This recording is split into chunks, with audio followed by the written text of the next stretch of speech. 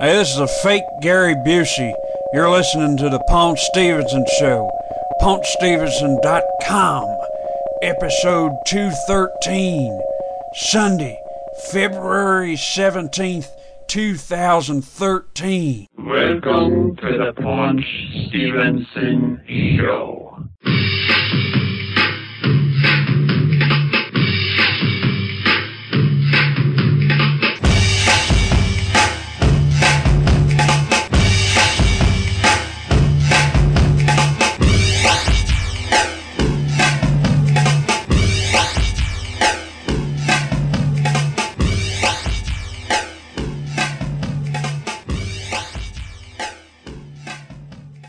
This is the Paunch Stevenson Show, PaunchStevenson.com, episode 213.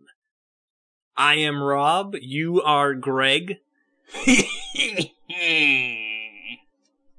And we're once again recording via Skype, like old style. Yeah.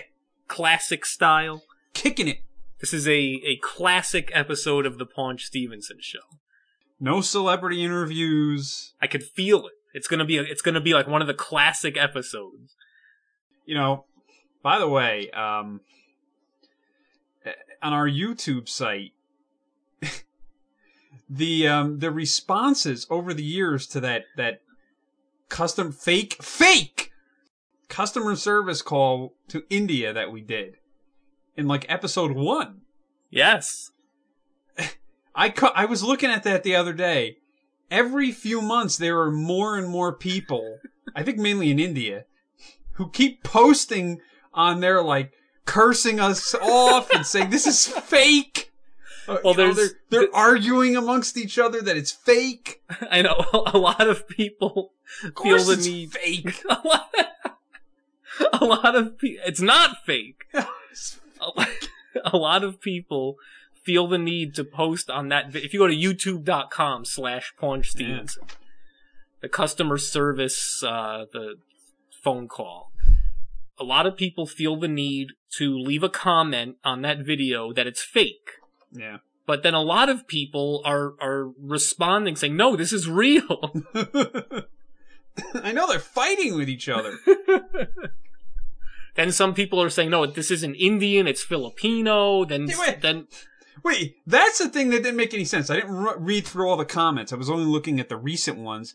And they were arguing about whether it was Filipino or not. And I'm like, where did they get that from? There's a lot of Filipino call centers. I didn't even realize that. Yeah. So anyway. I mean, it's fake, and it's from 2005. And it's like 10 minutes long. I know. And people listen to this whole thing. I mean, anybody who's not an idiot could tell that it was the same voices doing all the people. Hey, if they want to believe, then, I'm going to let them believe. You have to get more RAM, sir. More RAM. Rams. Ram. Oh, Ram. He said more Ram. Look at this. 80,000 views on this video. That's ridiculous. This 10-minute crazy customer service call. Oh, so by the way, so I'm looking through that, right? Yeah. And if you go all the way back, there's videos that you posted. Okay. Like ages ago. Yeah. Of you, like, playing with the cat or something. I don't know. Right. Yeah. So, I didn't even know you made this. Apparently you made this fake Angry Video Game Nerd ripoff review of Pit Fighter on Super Nintendo? It was a parody. I know. Not a ripoff, a parody.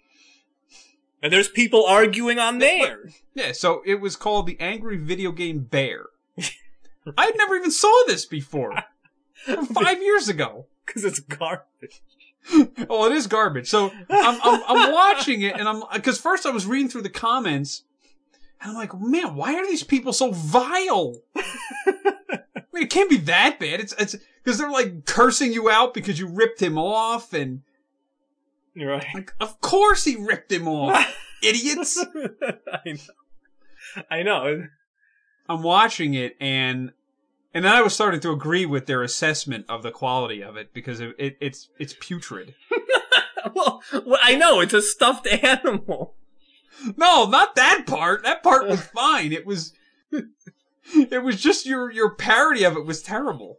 It was just really stupid. You know, it was like, oh, I can't beat this guy up. What's wrong with this game? This game stinks. No, well, trust me, it does. I'm telling you. I know it stinks. Anyway, the Angry Video Terrible. Game Bear. That I guess that never took off as a series. Obviously not. If I didn't even hear of it. It took me 5 years to find it. To have your own video. Jeez. Well, anyway, youtube.com/PaunchStevenson. Man. Anyway. So hold on. This is episode 213. Yes. Obviously, we're still going. Yeah. We decided not to have episode 212 be the final episode. Well, has anybody heard it other than us? If they have, they didn't leave a comment. We're still going, yet Spaceman David and Esteban have both died. Yeah, what happened? Where's Esteban? I don't know. What's No, he's he still up? around. I see him on Facebook. Oh. All right, we have a couple more celebrity deaths. We have 3, in fact. 3 celebrity deaths. Number 1, born February 16th, 1918, died January 30th, 2013, 94 years old. Wow. The final remaining Andrews sister, Patty Andrews. What was that? The Andrews sisters. Who the hell were They that? were, come on, the Andrews. The Andrew? How would I know the Andrews sister? Come on, they were huge. As huge as the Angry Video Game Bear, apparently? No. Never heard of them? The Andrews sisters were an American singing group during the swing and boogie woogie eras. Oh, excuse me. They were 3 sisters, Laverne, And Shirley? No, Laverne, Maxine, and Patty. Laverne died in 1967, Maxine died in 1995, and now Patty died in 2013. They had a very long career. They sold more than 75 million records. They had a 1941 hit, The Boogie Woogie Bugle Boy, et cetera. You know, they were in Abbott and Costello movies, et cetera. So anyway, the final sister is dead. Next, born November 21st, 1920, died January 19th, 2013, 92 years old, Hall of Fame baseball player Stan Musial. Yes. Stan, The first. Stan the man! Stan the man, yes. He's my father! No, I think technically Stan Lee was older than him. I think he was. They're about the same age, but Yeah. he played 22 seasons for the St. Louis Cardinals and was the first player to ever have his number retired. By the Cardinals. I don't know, it doesn't specify. Not in baseball. Doesn't specify, I don't know. Well, the Cardinals, not in baseball. Alright, The first alright. baseball player to number retired was Lou Gehrig, the Iron Horse. The luckiest man on the face of the earth. Face of the earth. Number 3, born December 12th, 1924, died February 1st, 2013, 88 years old. These are all 3 very old people. Yeah. 88 years old, died of heart failure. Yeah. Mayor Ed Koch. Ah, yes. And Ed Koch. he had a brief stint on the People's Court, I think, as a judge. But Ed Koch, dead. Dead. Next. Okay. Super Bowl? No. who Anything? cares? No. The lights went out. Nobody cared.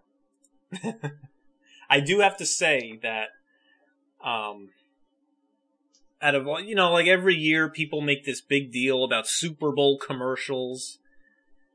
And I don't remember how many episodes, this was probably many episodes ago, but I said, yeah, maybe 20, 30 years ago, Super Bowl commercials were a really big deal, very exciting.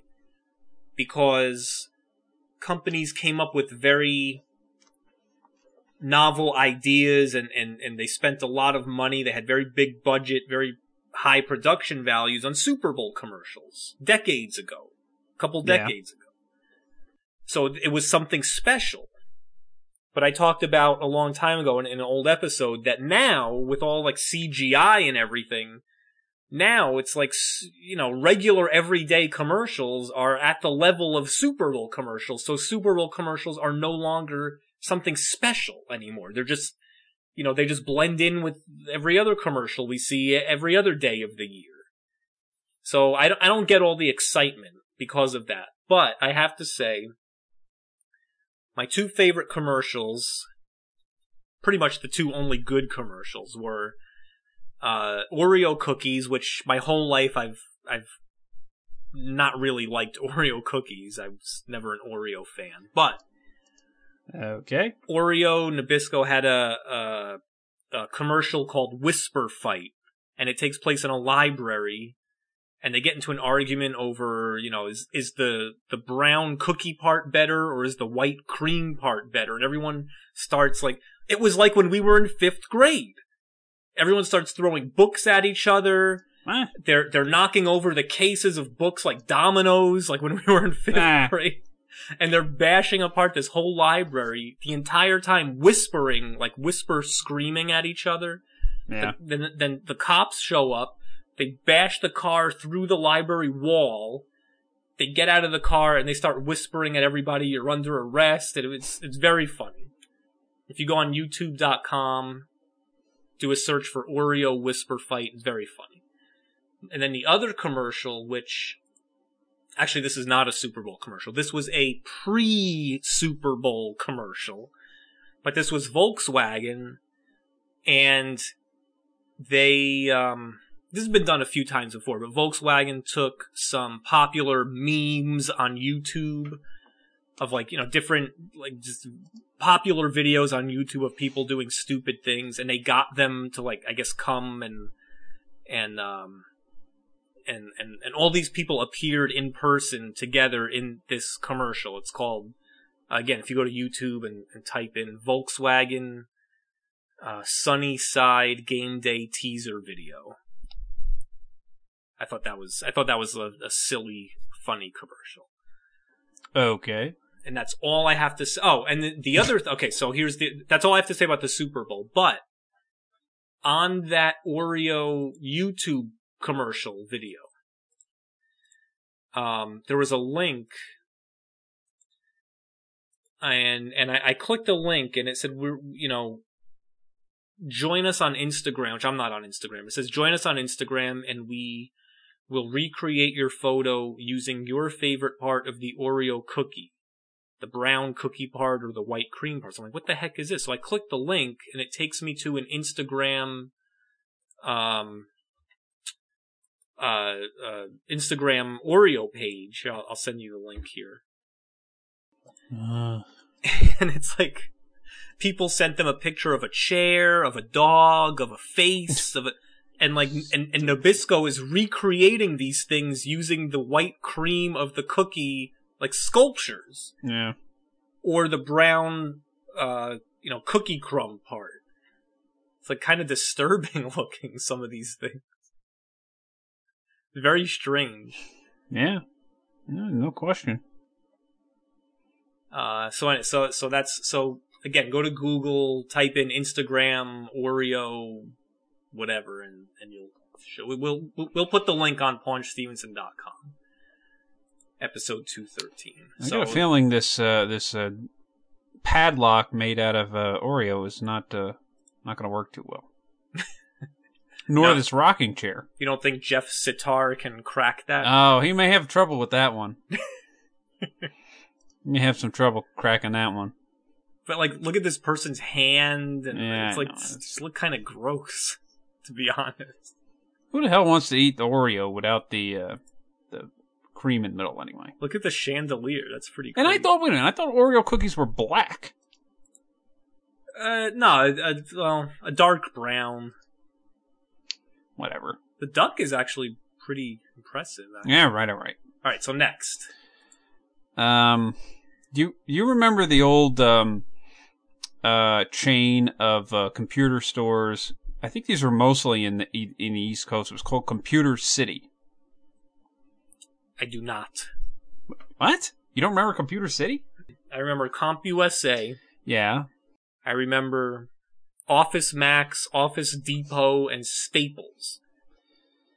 Yeah, well, all right. So Computer City was kind of the first, I don't know, at least the first chain that really came into the Northeast of like electronics, like computer retailers.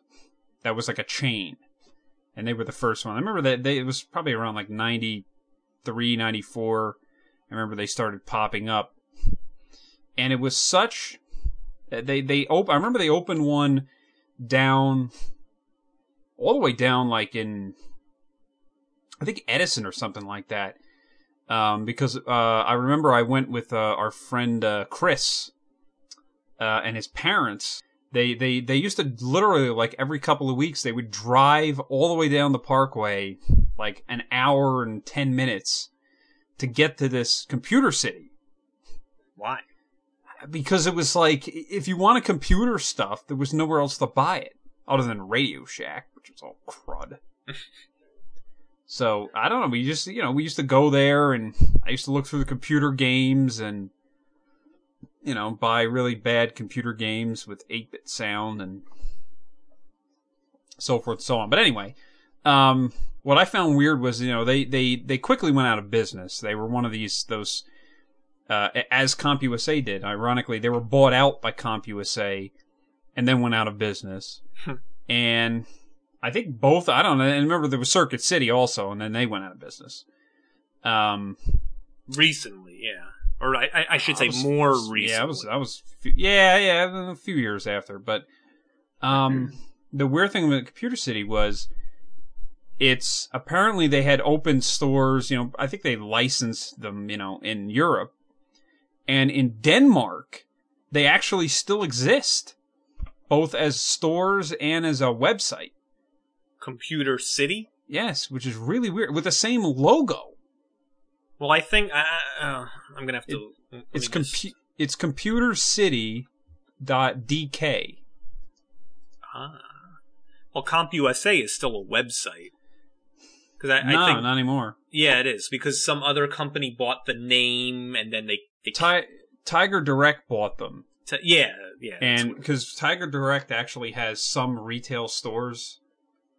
And they had and they actually they had CompUSA and somebody else they owned with another name, and I think recently they just converted them all over to Tiger Direct stores.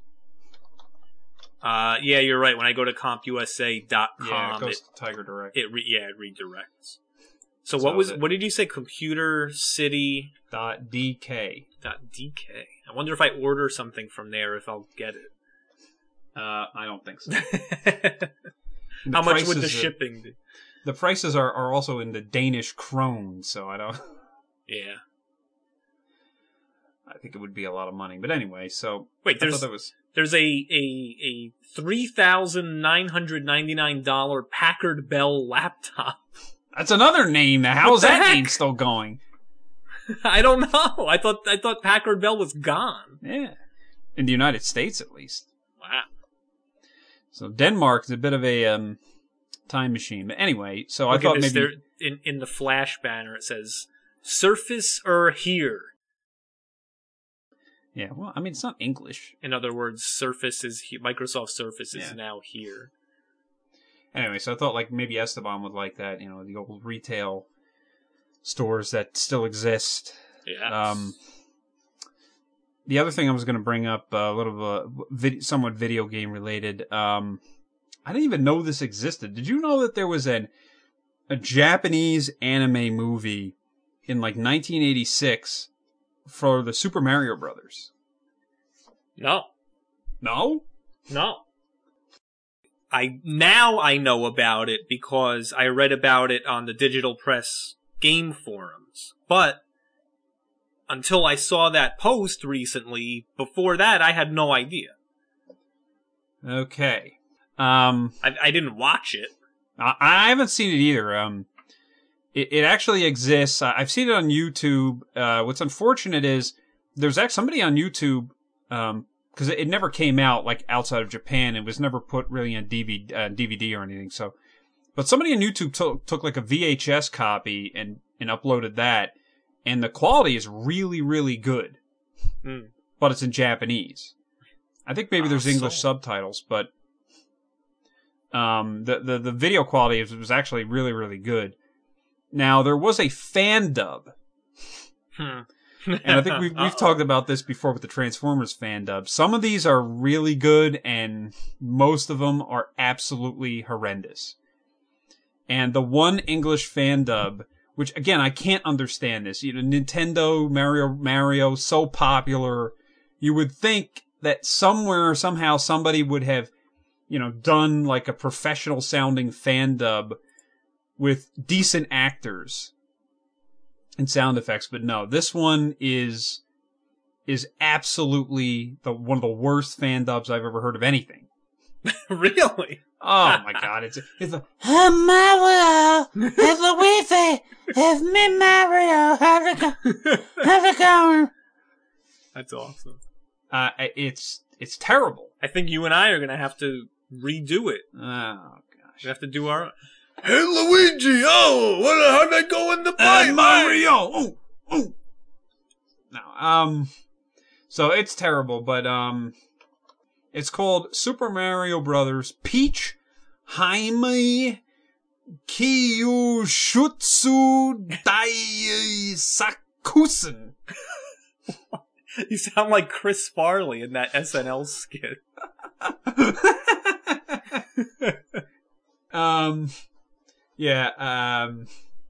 It translates to Super Mario Brothers: The Great Mission to Rescue Princess Peach. Well, that makes sense.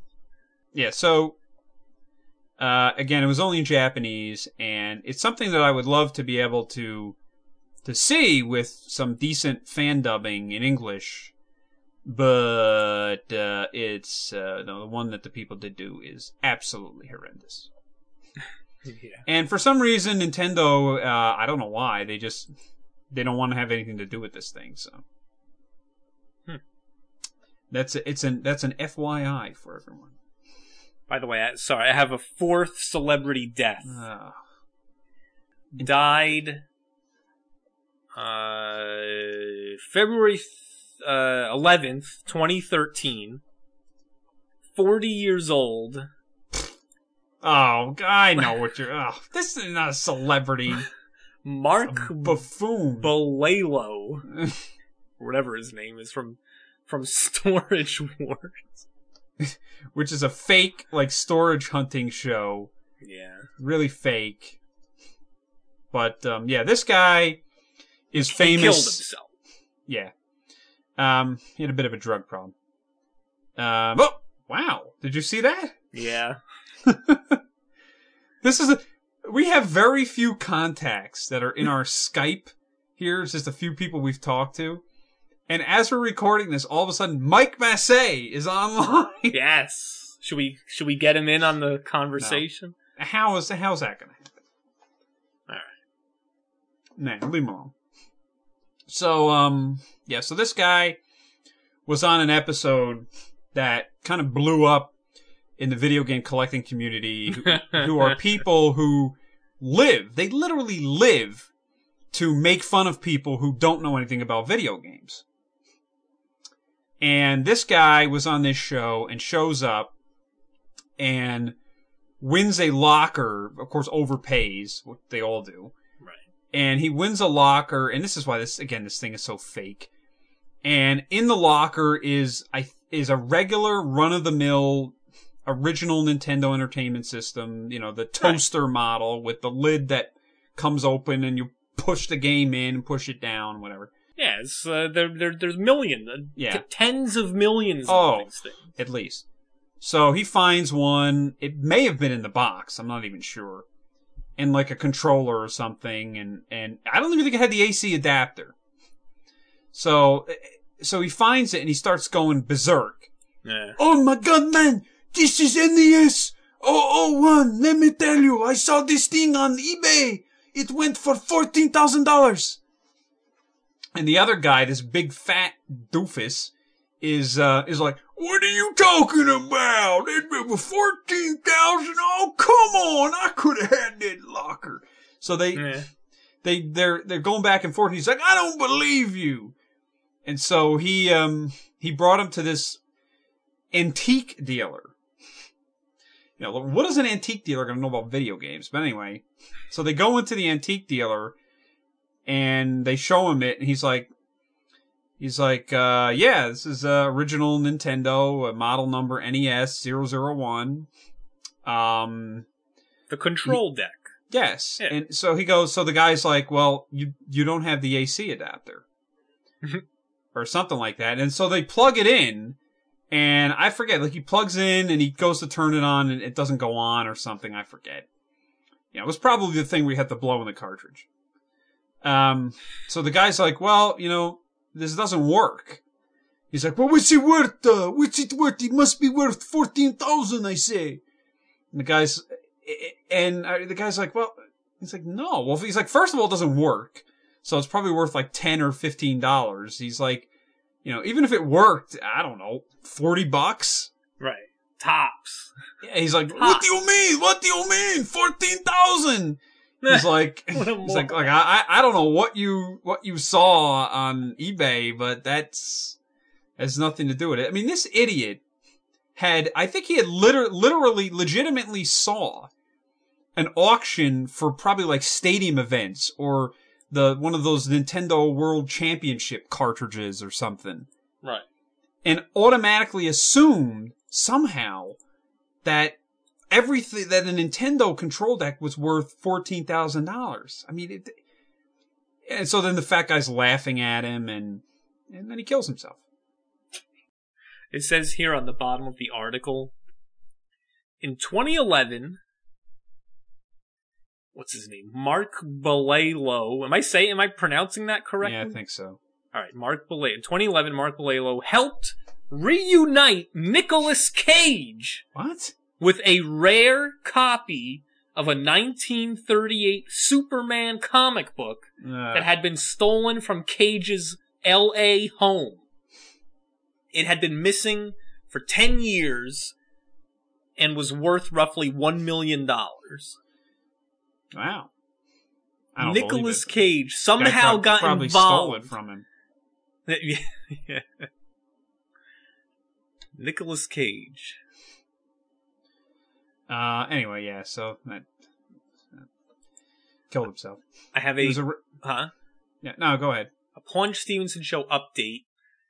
I believe in episode 211. So if you go to paunchstevenson.com, we have every episode we ever have done on paunchstevenson.com for free. Episode 211. We talked about Celebrity Death's Conrad Bain. Yeah. And I think we were talking about different strokes and how Todd Bridges is the only one from the show still alive. Right. And then Frank Nora posted a comment. Yes. Letting us know that the maid, yes, Mrs. Garrett, played by Charlotte Ray, is also still alive. Well, yeah, but she wasn't like, I don't know if she was a core cast member. No, but I'm just saying, I'm just putting it out there. She is currently, she's 86 years old. She'll be 87 in April. And well, that was the Facts of Life was a spin-off with her, right? Yeah. From Different Strokes. Yes. And on January 22nd, there was an article on Entertainment Tonight online. Yeah. That says, Facts of Life and Different Strokes star Charlotte Ray is revealing that after 25 years of marriage to composer John Strauss, he confessed to her that he's gay. So?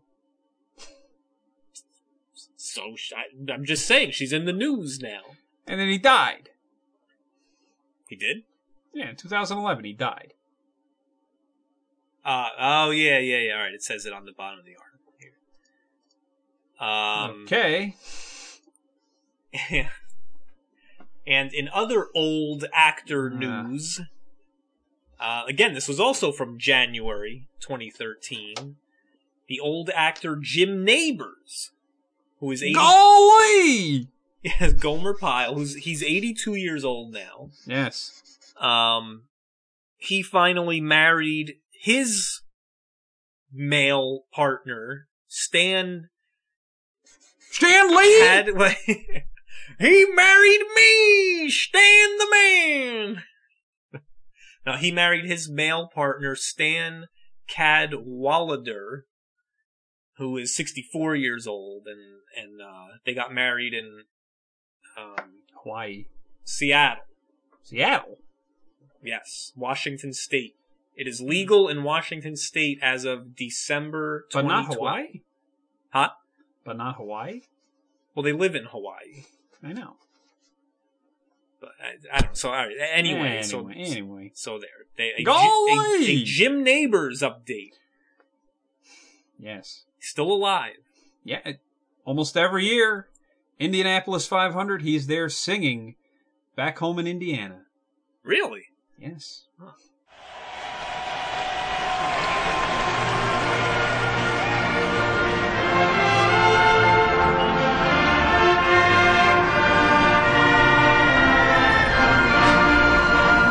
Back home again in Indiana, and it seems that I can see the dreaming candlelight still burning bright through the sycamores for me.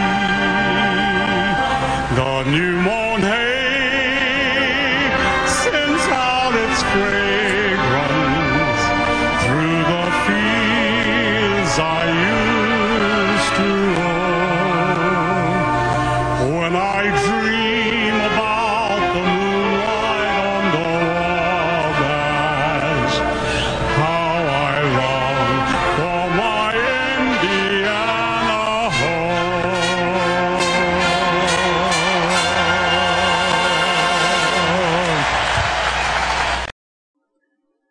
Almost every year. One other video game related all right, two other video game related things. One is very, very quick. Better be. I also saw this on the Digital Press forums. Is this the Pawn Stars thing? No. Okay. And also Japanese animation related. Okay. So we are sticking to the topic here. Yes, come on. There's a Japanese animation, I guess, series called The Unlimited Hayobu Kyosuke. Never heard of it. I didn't either, but in episode 5, someone posted that there's in the background of one of the scenes, the animators put in I saw Nostalgia this, Critic and the Angry Video Game Nerd. Yes. Drawings of them. Yeah, for like a fraction of a second. Well, it's still cool, though. I suppose. So if you're listening, you can go to youtube.com, do a search for Nostalgia Critic and AVGN, show up in an anime. Ugh. And we'll put a link on PawnStevenson.com. Yeah, I wouldn't even bother. The other thing, video game, well, there's the Pawn Stars thing, if you care. I'm not even talking about it. So you know how we always review video game documentaries. Yeah. We did The King of Kong, we did Chasing Ghosts, High Score. Yes. So I came across another one. Okay. And I watched all the parts of it. Why didn't you tell me? Because it's a surprise. So again, if you go to youtube.com and you do a search for Once Upon Atari. I think I've seen this. And I believe but- there's 4 parts, and it's I think it was done in 1999, if I remember correctly. And it's a bunch of the old programmers from Atari from back in the late 1970s and early 1980s, and they're just reminiscing about what the company was like, the corporate culture, and how they were treated, and how they came up with the games, and just the atmosphere, and getting paid, and you know, all these different bonus structures that Atari came up with, and the corporatization of Atari, how it went from being this creative, cool place to this place where like all these inexperienced marketers took over and they didn't know what they were doing. So very, very interesting. It's about 2 hours long total. Once Upon Atari. Very interesting. Well, I'd love to comment on it and engage in a conversation, but since I haven't seen it, Next time. unbelievable. All right, real quick. Apparently, Steve Jobs, before he died, was obsessed with building and marketing and selling an Apple car. Really? Yes. All right. An Apple car. Now, that would have been interesting because then we could have finally, if he had just lived to make the Apple car and seen it fail, then all of these you know, the Steve Jobs worshippers would have then had to say, you know what? Maybe he isn't this great genius. Let me tell we you, all if thought. Apple had come out with a car, it would have cost 2 times the amount of a regular car and had half as many features. Of course. And it would have only taken Apple gas. Well, yeah, that's the worst part. And of course, the Apple gas would have been like $20 a gallon. Yes. Anyway, Oh, well.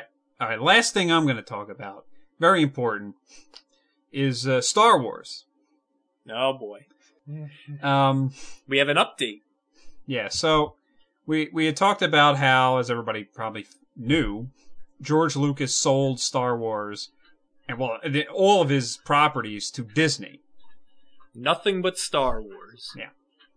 So apparently, because it's Disney, they wasted no time in rolling out the announcements or rumors. Yep. For all of the Star Wars stuff, they're going to be shoving down the people's throats. They are firing up the conveyor belt. Oh, it is coming. Let me tell you. The Star Wars factory You are not going to be able. Let me tell is being completed as we speak.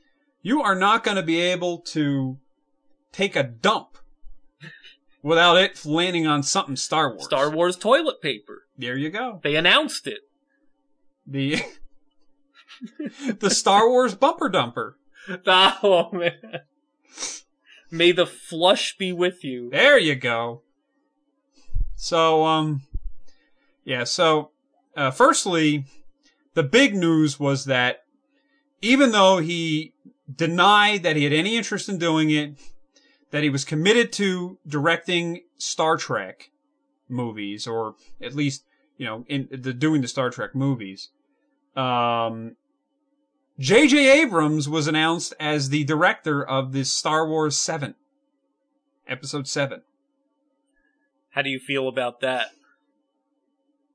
Well, Good, bad, happy, sad, you know, I don't, here's the thing. neutral? I don't have the attachment to Star Wars that I have to Star Trek. Yeah. I mean, I love both, but George Lucas soiled Star Wars so badly for me that I just don't, I don't have that kind of, you know, like heartfelt defense of it. Anymore. No, At least. no, I don't. Yeah. So, I mean, I'm excited because number one, he's a big Star Wars fan, J.J. Abrams. He wasn't a Star Trek fan at all. What? No, he'd never seen. He said I think all he had seen was some of the Next Generation. So why did he direct Because- the movie? That made no sense. Because his production company, which was very hot after doing the Mission Impossible and Lost and all that, they were signed by Paramount, because they had deals with Paramount, to do Star Trek.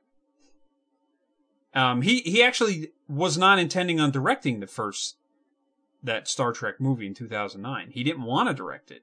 He just wanted to, be the production company. All right. But they couldn't find another director, and so they kind of twisted his arm like, hey, your production company is doing this, we're paying you a lot of money to do this, you better make sure it's right. So he directed it. Now, he didn't want to direct the second one. You said they couldn't find someone. They could have found us. Yeah, but I wouldn't have done the movie that the guys had written. I would have fired them. I wouldn't have... I would have had like a new cat. I wouldn't have done it the way that they did it. But anyway. All right. So... We're going to have to do our own. No. Kickstarter. So... Launch Stevenson Show Star Trek movie. So J.J. Abrams, he didn't want to do it. And he didn't want to direct the second one. And in fact, they've delayed this second movie for a while. He had to do Super 8, and he had to do this movie and that movie. Cloverfield. No, that was before. So they kept delaying it. And again, he didn't want to direct it, but they really couldn't find another director or something. I don't know. So he's doing it again. I can't see. My thing is, it just doesn't seem right for one guy to be directing both franchises. It just doesn't seem right. Now there's going to have to be a crossover. I mean, that's like, right? That's like Miyamoto all of a sudden is designing Mario and Sonic games. I know. Yeah, it just doesn't seem right. It's like Paul McCartney writing Rolling Stones songs. Right. Yeah, I mean, never the two shall mix. It's just, he's not writing any of this movie, but he's directing it. It just seems, anyway, so my feeling on it is, Are you excited? Well, I hope he doesn't do the lens flare garbage and the shaky cam, but... shaky cam's over. We already talked about this. The fad is over. Of the 3D. Yeah, it doesn't work well with the 3D. So, my thing on it is, it's not so much what he does. That really doesn't matter. Really, what I'm going to judge it on is the casting. And that's going to tell a lot of the story. For me, if this movie is going to continue after the end of the original trilogy, I don't see how they continue it on without having some kind of role for Mark Hamill and Carrie Fisher and Harrison Ford. And Billy D. Williams, Colt 45. That's right. I don't know. I know some people are like, oh, they're too old and blah, blah. So? Well, here's the thing though. Yeah, you're right. They are old now. But that is a good thing because these movies take place after those movies. Yeah. So it makes sense that they would be older. I don't know. We'll see. Right? Yes. It makes sense that they would be older. The rule of thumb really is, at least in Star Wars, is that without, Darth Vader and that whole kind of original trilogy, it just, nothing really has appealed to the masses. Star Wars is a very, very simplistic story. It's not very complicated. It's very simplistic. Yeah. Lucas basically ripped the story off of every, kind of serial adventure that had come before. Heck, Flash Gordon, and religion. Right. So, it's very simplistic in that sense. I don't know. We'll see. I think whatever it is, I'm sure it'll be a disappointment to some people. But, it can't be as bad as the episode 2 and 3. That was atrocious. But what about as bad as will it be Ewok better? Adventure. Oh God. Well, yeah, it's going to be better than that. But will it be better than Michael Bay's Transformers movies? Of course. That goes obviously, without saying. Obviously. So, the other news was that apparently, I'm sure Disney will be doing all kinds of animated stuff. Out of the way, Hot Rod! Not with him. But...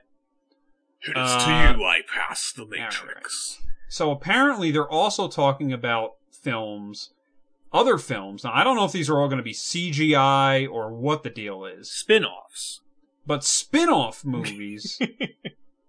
Like, at first the rumor was it was going to be a younger Yoda. Yeah, right. I'm like, are you kidding me? Nobody's going to want to see this. Yoda Adventures. Come on. Interesting this movie is. Yes. Not.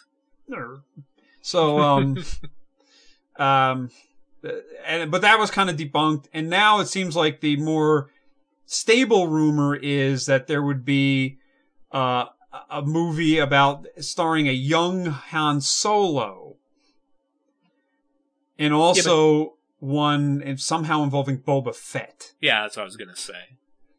And I'm telling you, they're cranking up the factory. Oh, I know. Look, Disney, you pay, what did they pay, $4 billion? Yeah, something like that. Yeah. I mean, yeah, they're going to get their money's worth. Billions. But, you know, the thing with Boba Fett is, here's the thing. Boba Fett appeared briefly in Empire Strikes Back. Very briefly also in Return of the Jedi. Hardly said anything. And was killed off. Yeah, but Spoiler. also Attack of the Clones, right? Yeah, but he was a kid. Oh, yeah, that's right. The other guy was his father. Yeah.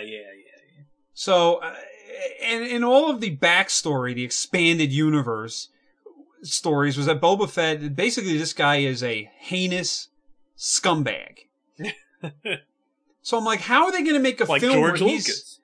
Well, no. But how are they going to make a film where he's the protagonist? It doesn't make any sense. He sees the light. I think they should cast Jason Statham as Boba Fett. And make it a chase movie. Because he's a bounty hunter, right? Sylvester Stallone will be no, he's not going to be in it. Darth Vader. I'm here. I'm looking for Han Solo. I'm looking for Han Solo. Okay. By the way, you know the movie Snatch? Yeah. It was directed by Guy Ritchie, and yeah. Jason Statham was a star in it, and kind of boosted his career. And that was kind of the prototypical chase movie. Brad Pitt. Yes, Brad Pitt was in it. Yeah.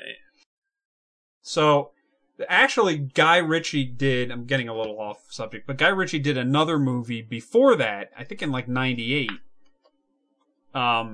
which was basically the same exact, almost movie as Snatch. But it was kind of low bucket. Why do I keep saying low budget? Are you having a stroke? No. So, because I'm looking at the title and getting confused. It was called Lock, Stock, and Two Smoking Barrels. Yeah, I've heard of that. Yeah, and it starred Jason Statham, but also Vinnie Jones and some other guys I've never even heard of. Sting was in it briefly. What? Yes. So, Sting. but in that movie, the English, the regional English accents are so bad, you need subtitles on it. It's terrible. Hello, governor. No, it's not like that. So anyway, yeah. So Star Wars, they're going to be cranking up the machine. It's going to be in full force. But here's the thing: even though young Han Solo, young whatever Boba Fett, blah blah blah. My feeling is, I'm not going to look forward to the sense that I'm really looking forward to this. I'm chomping at the bit. No. But I am interested to see what they do with this. What about a young R2-D2? Oh, please. Yeah, that was in the prequels. No, but I mean a whole movie. No. Like young Yoda, young Boba Fett, young R2. Yeah, remember there was droids? Remember Star Wars Droids, the cartoon? Oh, yeah. And the cereal. Yeah. Cereal was terrible. Star Wars cereal. That's the other thing. This damn Georgia. Now that Disney has all the rights, no, they don't have to release Star Wars Christmas special. That was a putrid horror show. But what? Release the all the episodes of the Star Wars Droids series and the Ewoks cartoon. I want to see them. If Disney released the Christmas special on DVD and or Blu-ray, would you buy it? No. Really? No, I've seen it. It's terrible. I know, but it's B. Arthur and Art Carney. I know, but to have a very clean, restored version of it. No? Nah. I don't even have the prequels. Oh, really? Why would I have them? I hate them. I know, but I thought you were a completist like that. No. Not with Star Wars. No, I have the original series on the DVD that had that laser disc and, that version that's unaltered. Yeah. I have those. And I have like a bonus disc and that's it. But, what I was going to say was, not about the Christmas special, but here's something interesting. I didn't even realize this. Disney, they've never released on DVD the Gummy Bears. Real? I don't know why. Maybe it's a licensing thing. What? They own the license. To Gummy Bears? It's Disney. I don't remember? It was Disney's Gummy Bears. No, I know, but maybe, I don't know. Oh, man. Gummy Bears. Yeah. You remember the Paw Paw Bears? No. What the hell are they? Huh? I remember the Shirt Tails gang. Hated it. Why did you hate that? It just made no sense. The animals can speak. Why did they have to type things on their shirts? Oh. It made no sense. Anyway, alright, so next. You sent me a link to a website. Yeah. When was this? It is BuseyZone.com. Oh, yes. BuseyZone.com. What is this? This is Gary Busey's website. What? It is? Yes, this is his site. Oh my god. It's called Wisdomatic Journeys with Gary Busey. And there's a section where you can ask Gary. Yeah. Oh boy. Wow. I didn't realize this was his Yeah, this is him. That it was him. That's crazy. The BuseyZone.com. Yeah. He has swag. I gotta buy some of this stuff. And on a related note. So what does he say in this? I don't know. It's just all like video clips. I know. Just him just spewing nonsense. It says, coming soon from the Busey Zone. Swag, newsletter, original music. Oh boy. Gary Busey's original music. Hobbits live in a place called Hobbit Land. And what I didn't discuss with you is their houses. Hobbits' houses, half of the house is under the ground. And half of it's up because they're coming from the molaria. Not the disease malaria, but molaria. M-O-L-E. You know the mole, the underground mole? Moles are their ancestors. And hobbits are used to the mud, used to sitting in it. The only place they take a bath is in a river, waterfall, or pond, lake, or the ocean. That would be the Atlantic Ocean. And that's a burp a hobbit gives. And it took me a while to get that up, but that is a hobbit burp. When you hear that, really pay attention. Those are close to you. And they can come upon you without you seeing them. And you hear that burp, you hear he, you. You'll hear that noise where they're saying yes. You can ask a hobbit any question in the world, and the answer is going to be you. It's going to be yes. In terms of their thinking ability, who knows? I don't know, everyone cares, especially the hobbit. But the hobbits have a special mind transformation and transportation of thoughts. They can talk to each other without speaking. It's called flipping the bone. That's what it's called. And it's not what you think it is, a hand gesture from America that means stupid. It's flipping the bone. And that's how they create communication with each other without speaking or writing. Because they don't have books. They don't have paper and pencil. Oh, they do. They do write and draw. They do write and draw. They draw houses to be constructed. They draw trees. They draw the mythological animals and creatures that lived in the forest and Middle Earth. That's something to see those guys. See, Earth is a forever evolving, moving planet from one plateau, 1 degree, one angle to another. Isn't it great living here? Got you thinking. Yeah. That's crazy. On a related note, Yeah. Starting March 3rd, 2013, Oh, yeah. Celebrity Apprentice You're 6, fired! Season 6 of The Celebrity Apprentice, aka Celebrity Apprentice All-Stars. Yeah. Which I already said. Penn Jillette told me. Right. So March 3rd, it starts, 2013, and it will feature Trace Atkins. These are the people competing. These are the That is the one guy I don't want to win. I just can't stand that guy. Trace Atkins. Stephen Baldwin is back. Oh, God. What an idiot. Gary Busey, That's right. who is, by the way, the oldest competitor. He's 68 years old. Eh. Mary Lou Henner Yeah. from Taxi. Yeah. LaToya Jackson. Penn Jillette. Whoa! Ugh. Lil Jon. Oh, that's stupid rapper.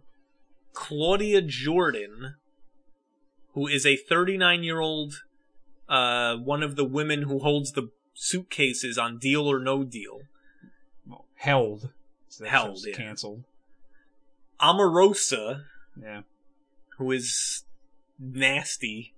She's not even a celebrity. She was from the original non-Celebrity Apprentice. I know. Keep going. Anyway, Bret Michaels, Ugh. Lisa Rinna, Brandy Roderick, Yeah. Dennis Rodman, and Dee Snider. Oh, boy.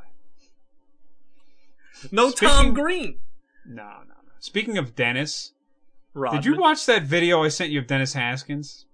No, I didn't watch it yet. So it was on the Today Show, and Tiffany Amber Thiessen was on it. And I guess she's in a show now. I don't even know which one it is. She was promoting. And she was on there. And so they were doing, like, Al Roker and her and somebody else. They were doing some kind of, like, fake, like, some goofy trivia show contest. Oh, yeah. And so they were gonna be asked questions. And so all of a sudden, in comes Dennis Haskins, bursts in and say, he's gonna ask the question. He must weigh 350 pounds. Hey. He is, I mean, it's ridiculous. But I know, that's why I was going to show you the video. I mean, he looks terrible. I know. I met him in person, remember? That was several years ago. He must be double the size. Oh, man. Not good. Dennis Rodman is originally from New Jersey. Whoop-de-doo. Is that it? Huh? Is that it? One more quick thing. Mm. I'll send you a link real quick. You know how nowadays there's 50 billion different varieties of the board game Monopoly? Yeah. There's a Nintendo Monopoly, a Sopranos Monopoly, Hello Kitty Monopoly. Yeah. Look at this one. No, look at this. It's a fake Transformers Monopoly. No, it's real. It's not real. I'm telling you, this is a real Monopoly. Hasbro. No. Yes. I don't agree with you. Hasbro licenses every single product they make because Hasbro makes Monopoly. They license all of their own stuff to all these Monopoly boards. It's a Generation 1 Transformers Monopoly. Really? That came out in 2007.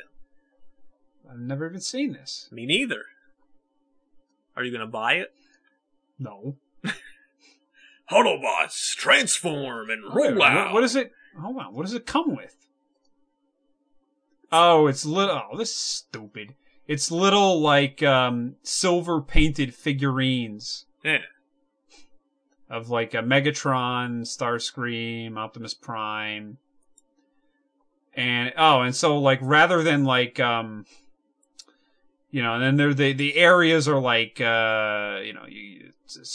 Cybertron and, instead of pass and go, you refresh your Energon and...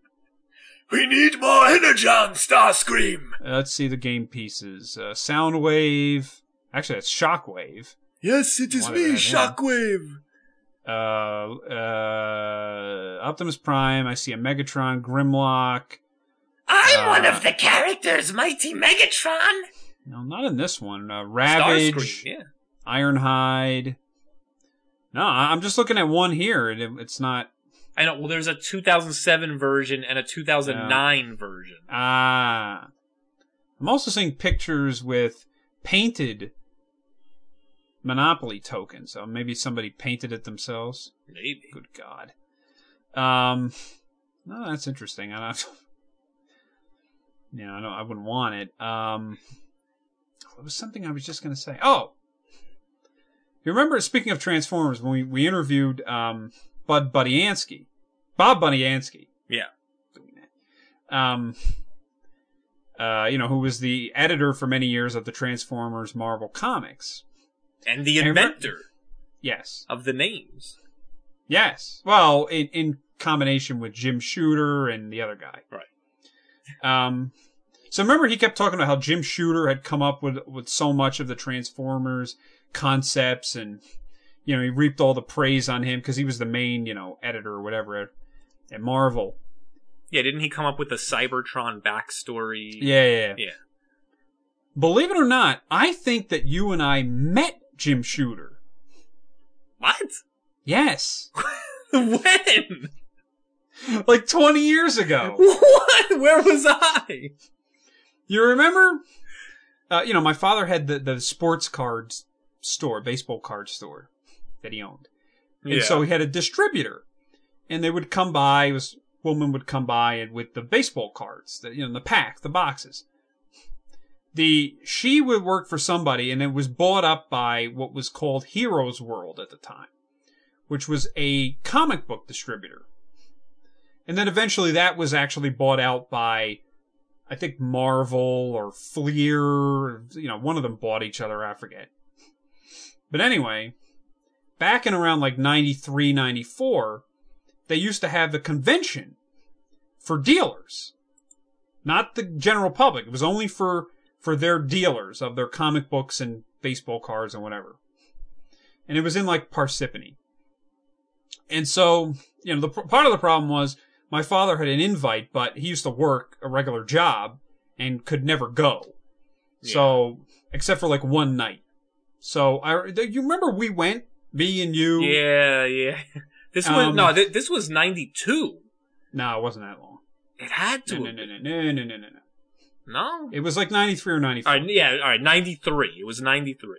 And we went and we met Todd McFarlane. I remember that. The creator of Spawn. Yeah, I talked to him and I got his autograph, which I threw in the garbage. I got his autograph on a Spawn poster and gave it to our friend Chris, and God knows where that went. Garbage. But anyway, he was there promoting Spawn and some stupid toys, and I remember him trying to like talk to us, and he was just really smug and arrogant. Didn't like him. Yeah, Todd McFarlane. But the big thing of there was we used to go around, and I don't think I went with you both times, but we used to go on the last day on purpose. So, and we would go like late, towards the end, because we would go, and we would ask them, when the dealers were done with the convention, we would ask them if we could have like all the promo cards and stuff. Right. The promo comics, because we're like, well, what are you going to do with them? Right. And sometimes we would just take them. Well, I remember that the night that you and I went, we were in high school. Your dad drove us there. Yeah. And, you know, you and I are walking around, he's walking around, and we talked to Todd McFarlane and got his autograph and everything. And, we're going to these different booths and these different tables that have different products on display. Yeah. And we're walking around with your dad. It's like, I had never been to anything like this before. So we're walking around with your dad, and I asked him, like, are we allowed to take this stuff, or is it just for display, and he didn't care. He's like, I don't know. Yeah. He doesn't care. So you and I just started taking everything. Well, we got the idea. In our bag. This other guy, who my father was friends with, who, by the way, was a lawyer. Right. I know. This other nitwit. Not a good one, but. No. So, he was probably like, I don't know, 7, 8, 9 years older than us. Yeah. So he was like in his mid-20s. Yeah. And he was into he collected baseball cards, and he lived in the town. And so my father knew him for years. And he was a real conniver. A gambling addict? No, not him. Oh. No, not him. Oh, okay. Now, he wasn't a lawyer. So that hillbilly? Yeah. No, so we were there the one night with him. It was me, you, that guy, and my father. Mm-hmm. And so as we were walking around, he's going to us. He's like, "Why don't you guys have anything?" I'm like, what are you talking about? He's like, "Just go up there and take it." I'm like, "Well, wait, it's not ours." He's like, "Yeah, just take it. I know, Trust me." It's like all this stuff behind tables. No, it wasn't behind the table. He may have been taking that stuff. It was on the tables. Well, it was all like 1-2 packages of like non-sport promo. That's all I wanted was like the non-sport promos. And that kind of stuff. Some like little figurines. I took other stuff. I don't know. Whatever. For some reason, there was like no one around. Do you remember the 8-bit, like, you know, back in the old 8-bit and 16-bit video game era? Yeah. The video game cartridges, like a Super Nintendo or a Nintendo. Oh, the protective cases. Yes. Yeah, like if I go to the store and I bought a Super Nintendo game, it comes in a little cardboard box. Right. And most people just throw the cardboard box away. Well, but then companies started making these clear, hard plastic clamshell cases. So for some reason, I just started like taking all of them. I remember that. You took... Now those, even I didn't want to take. Why? Because I figured they were probably worth something, and they were probably going to resell them or something. Oh, well. And you took, like, stacks of them. Oh, well. Like, what are you going to do with these? I remember you taking stuff, both of us taking stuff, because some of the people would give you, like, a tote bag. Yeah. And we were just throwing stuff in the tote bag and leaving. And we were going around, we were trying to do it real stealthily, right? Right. And this other idiot, Al, he's running all over the place, taking stuff like the Toys R Us toy run. He's shoving the stuff, like supermarket sweeps. He's shoving the stuff in bags, running out to the car, coming back. I know. Like, what are you going to do with all this crap? I don't know. Anyway, so on the Jim Shooter. Yeah. So, do you remember Defiant Comics? It sounds familiar. So they were after he left Marvel, he formed with some other guys Defiant Comics. They were headquarters in New York. Defiant Comics lasted for about a year and folded. Yeah. And then he went, and I think he was part of the team that formed Valiant Comics. Which I don't he was think involved with Dark Horse Comics, I thought. Yeah, that was probably later on. Oh, okay. After the other ones failed. No. So anyway, the reason I say that is, I was going through this case of old 3.5 inch floppy disks that I had in the basement, throwing them out. So I came across one that said Defiant Comics Screensaver. No. So I'm like, I remember this. What the heck is this? So I then went on because I couldn't find anything I remember that. So I went on eBay, and there's actually a listings on eBay, a couple of somebody selling them, and it was like it was in an envelope, and in the envelope there was like some paraphernalia in there, and this disc, and on the disc there were like screensaver. It must have been like scans of some of their artwork.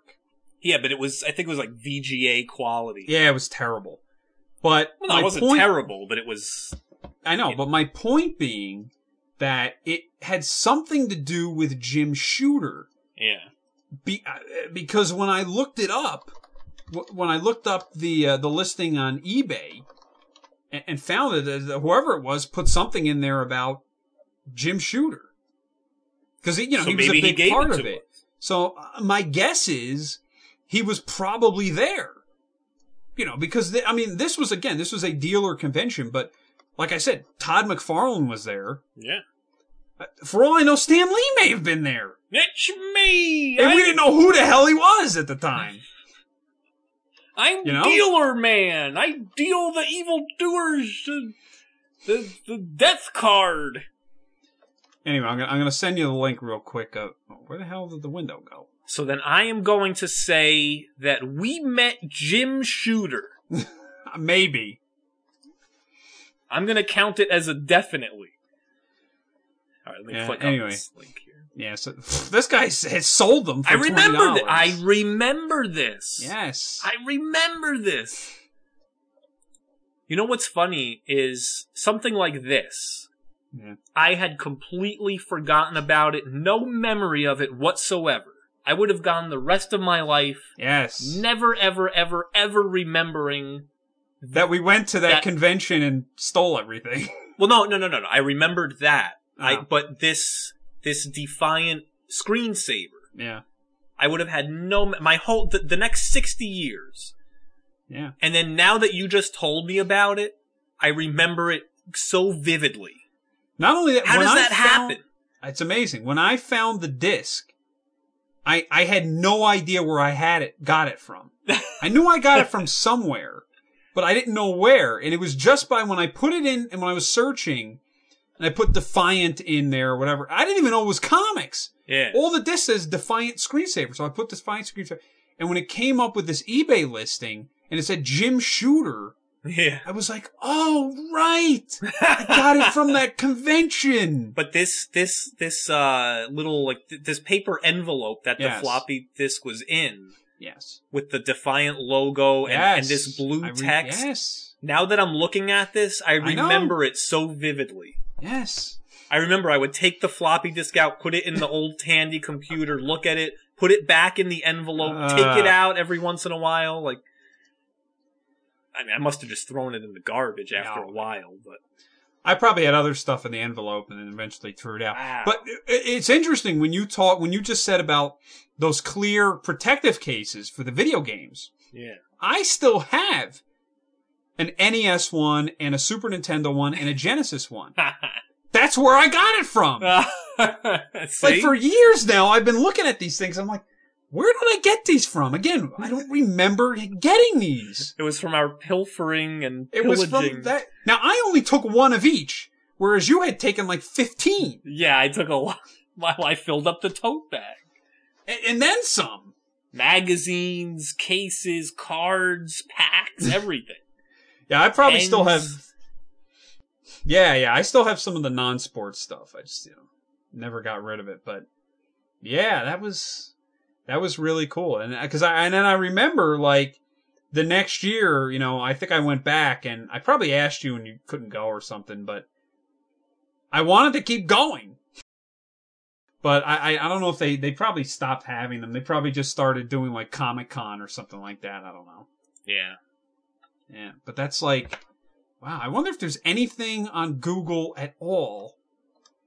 Let's see, the Heroes World Convention. By the way, while you do that, this is also video game related, but I have another Paunch Stevenson Show update. In episode 209, we did our Wreck-It Ralph movie review. Okay. And then we got into some other stuff. We talked about Chasing Ghosts, the documentary, High Score documentary. And when we were talking about Chasing Ghosts, we were talking about one of the old video game players in the movie, Todd Rogers. Yeah. And how he lives, just Like, just very badly. Dirtbag. So then I came across this thing from around that time. This was December 2012, episode 209. Yeah. I came across some information about how the high scores that Todd Rogers submitted for 3 Atari 2600 games: Barnstorming, Sky Jinx, and Donkey Kong. Yeah. He submitted to the Twin Galaxies website, this classic video game high score site. He submitted these high scores for these 3 Atari 2600 games. Because he's supposed to, I'm one of the best video game players of all time. I have all these records, blah, blah, blah. So these people started, like, the scores that he was submitting seemed a little fishy. Yeah. Way, way higher than any other score that was ever submitted. So, like, wait a minute. So these like nerds or whatever, these hackers, through an Atari 2600 emulator, I guess, they were able to go through the actual programming code of those 3 2600 games and figure out if you play the game at the absolute fastest speed and you do everything perfectly. Yeah. Not even as perfect as a human could do it, as perfect as a computer could do it. Yeah. Even if you do everything perfectly at top speed, you are not getting these scores. Yeah. Yeah, basically what he lied. Yeah, in Chasing Ghosts, while he's in his, disgusting insect infested apartment in Florida, on that old TV, he puts a couple of pieces of Scotch tape. Right. And he shows his technique. Which is good. Yeah. So what they said was they had changed the code of barnstorming on the Atari 2600 to remove all obstacles. So all you have to do is fly the plane at full speed to the right. In a straight line. You don't even have to touch the joystick. Yes. And what they found was that it wasn't as fast as his time. Right. He was claiming he could beat the level in a faster time with the obstacles than if they just redo the game code and so to play a perfect game. Yeah, and there was a few other games that they had called him out on. And the problem was the Twin Galaxies website, which has changed ownerships, and it's now being rebuilt by a New Jersey guy, in fact, Richie Knuckles, that's what he calls himself.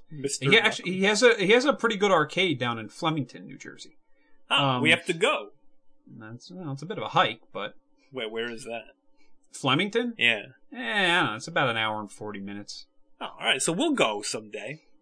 Anyway, so... I know, he's trying to reestablish... Yeah, he's trying to rebuild it. Yeah. So the problem was, and what this guy had said... He's trying to legitimize Twin Galaxies. Not Richie Knuckles, but this other guy that posted on Nintendo Age had said... Yeah. That the problem is this old guard at Twin Galaxies, and this is not Walter Day, or that other crackpot in Brooklyn, with the nude art. What is it, like Rob... Oh, he retired something many years ago from them. What was his name? Marusik or something? Yeah. But anyway, okay. Basically they said, there's this old guard who are so immaturely loyal to these ancient, hucksters from 30 years ago, these record breakers. Well, like Billy Mitchell, Todd Rogers, what's the other guy named David Gold? Ben Gold. No, but a lot of those guys who you're talking about, they set records, like Ben Gold, for example, they set records and won tournaments in 1982, 1983. Right. And then stopped. Right. Like in the high score in that documentary, the guy out in California, San Francisco area, who set the Missile Command record, he did it 30 years ago. Right. And they interviewed him during that, and he's like, I gotta be honest, I can't believe the record is still stood. Right. This guy clearly does not play video games. Anymore, at least. Yeah, and those he moved on. But those are the guys who, in my opinion, are believable. Right. Now, these other guys like Todd Rogers, who supposedly set all these records. The problem is when they set all these records 30 years ago and whatever, Twin Galaxies didn't require them to videotape anything even. It was just like, that was like the whole argument with the King of Kong stuff. Yeah. Was that Steve Wiebe would set a record and they would criticize him, not Walter Day, but these Twin Galaxies people would criticize Steve Wiebe to no end because they said, well, he's using a fake board and he did this and that. Well, he's videotaping it. Billy Mitchell never videotaped anything. Right. And then he was allowed to resubmit a score with almost no verification. Now, look, I'm not doubting Billy Mitchell. I think he really can get those scores. He's probably one of the only people from that era who can still who actually literally could do the things that he did. I guess. Well, I think. But all these other guys, all these other Twin Galaxy records from ages ago, they didn't require like this nut in Brooklyn who would watch videotapes all day and night to get the scores. They didn't do that. Well, like, I know, and like we mentioned in episode 209, the guy from the early 1980s, Steve Sanders, it turned out... Yeah, well, he was a total liar. Yeah, he had admitted he made up his score for Donkey Kong, the arcade game. Yeah. After all his book deals and everything, he finally came clean. Yeah. And then now, all these years later... Yeah. 30 years he's later... He's still involved, loser. He's still involved. So then now, 30 years later, we find out Todd Rogers is making up high scores. What is wrong with these people? Why do you have to make up high scores? Who cares? Well, that's the whole thing. Who cares about if you have the high score on Atari 2600 Barnstorming? The guy, Joel West, who was in Chasing Ghosts, and he was the Berserk player with the old pedophile guy. Yeah. Joel West played Berserk. He played it back then 30 years ago and then stopped. He didn't play video games anymore. And recently, in the last 3 or 4 years, he's actually been doing competitions and stuff like that. But again, he's a guy who just walked away from it. These guys who didn't walk away are insane. And the only reason Steve Sanders... They are, for real. The only reason... They're losers. The only reason Steve Sanders was found out was because he was found out 30 years ago when people cared about the scores. Right. And found him out. After 1984, no one cared anymore. Even Billy Mitchell wasn't playing for high scores anymore. It wasn't years later he did. I know. So that's the whole thing. Now, anyway, so what they said was these Twin Galaxies people then just basically all they did was they literally said that on the Barnstorming record that the submission form from 30 years ago by Todd Rogers had a coffee stain on it.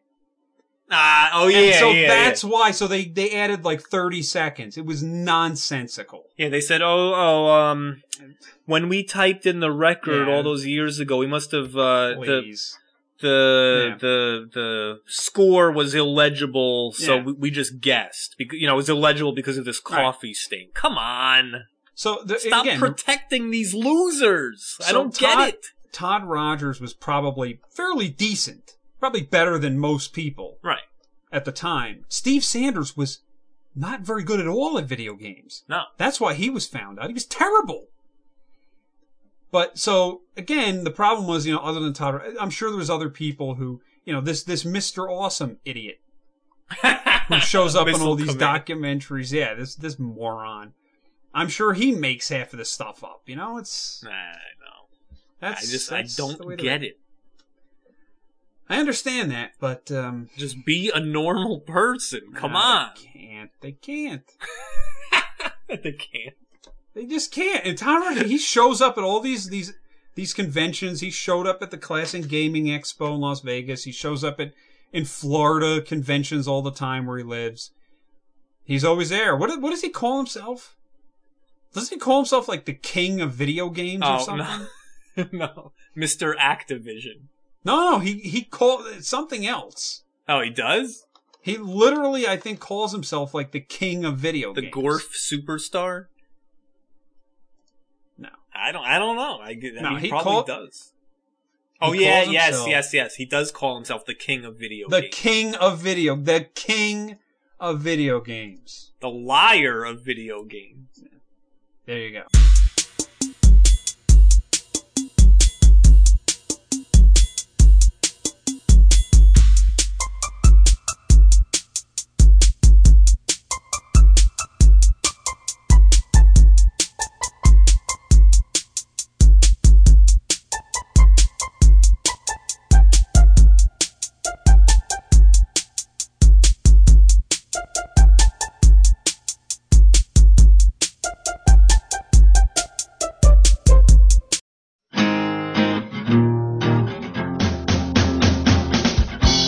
He's gonna take you back to the past to play the games the critics all blast. He'd rather have a flock of seagulls take a dump down his throat for a year. He'd rather eat some rancid vomit that's encrusted in some homeless guy's beers. He's the angriest gamer anywhere. He's the angry Nintendo bear. He's the angry Atari Sega bear. He's the angry video game bear. Pit Fighter was originally released in the arcades in 1990 by Atari. It was pretty revolutionary at the time and was the first fighting game to feature digitized actors. I remember the arcade game being pretty good, but the home versions are a different story. Here you can see the title screen for the Super Nintendo version. As you can see, it was released in 1991 by Toy Headquarters, now known as THQ. Could they have possibly put any less effort into the title screen? You know you're in for a treat when the title screen is just text. Okay, so here you have the character select screen. There's Buzz the ex-pro wrestler, Ty the kickboxing champion, and Kato the third-degree black belt. That's it. 3 characters. I don't know, I guess I'll choose Ty. Get it? His name's Ty because he's Ty. Alright, match 1. So I'm the guy in the blue pants. You can already see this is a complete mess. I mean, I can't get up. This is ridiculous.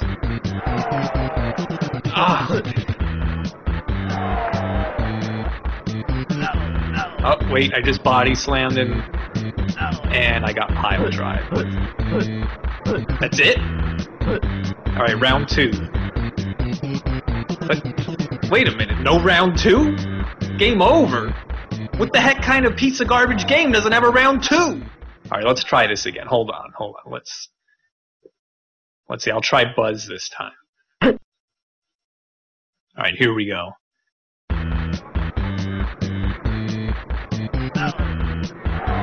I'm not even touching this guy. Come on, I have to be able to beat the first guy. This is ridiculous. Come on, I'm trying to kick him. Come on! Alright, one more time. Come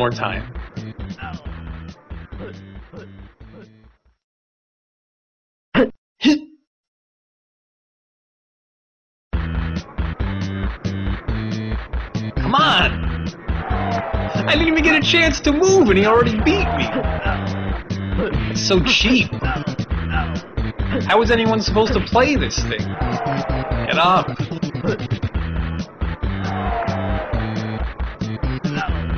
Come on! Idiot! This game is worse than a tub of sin!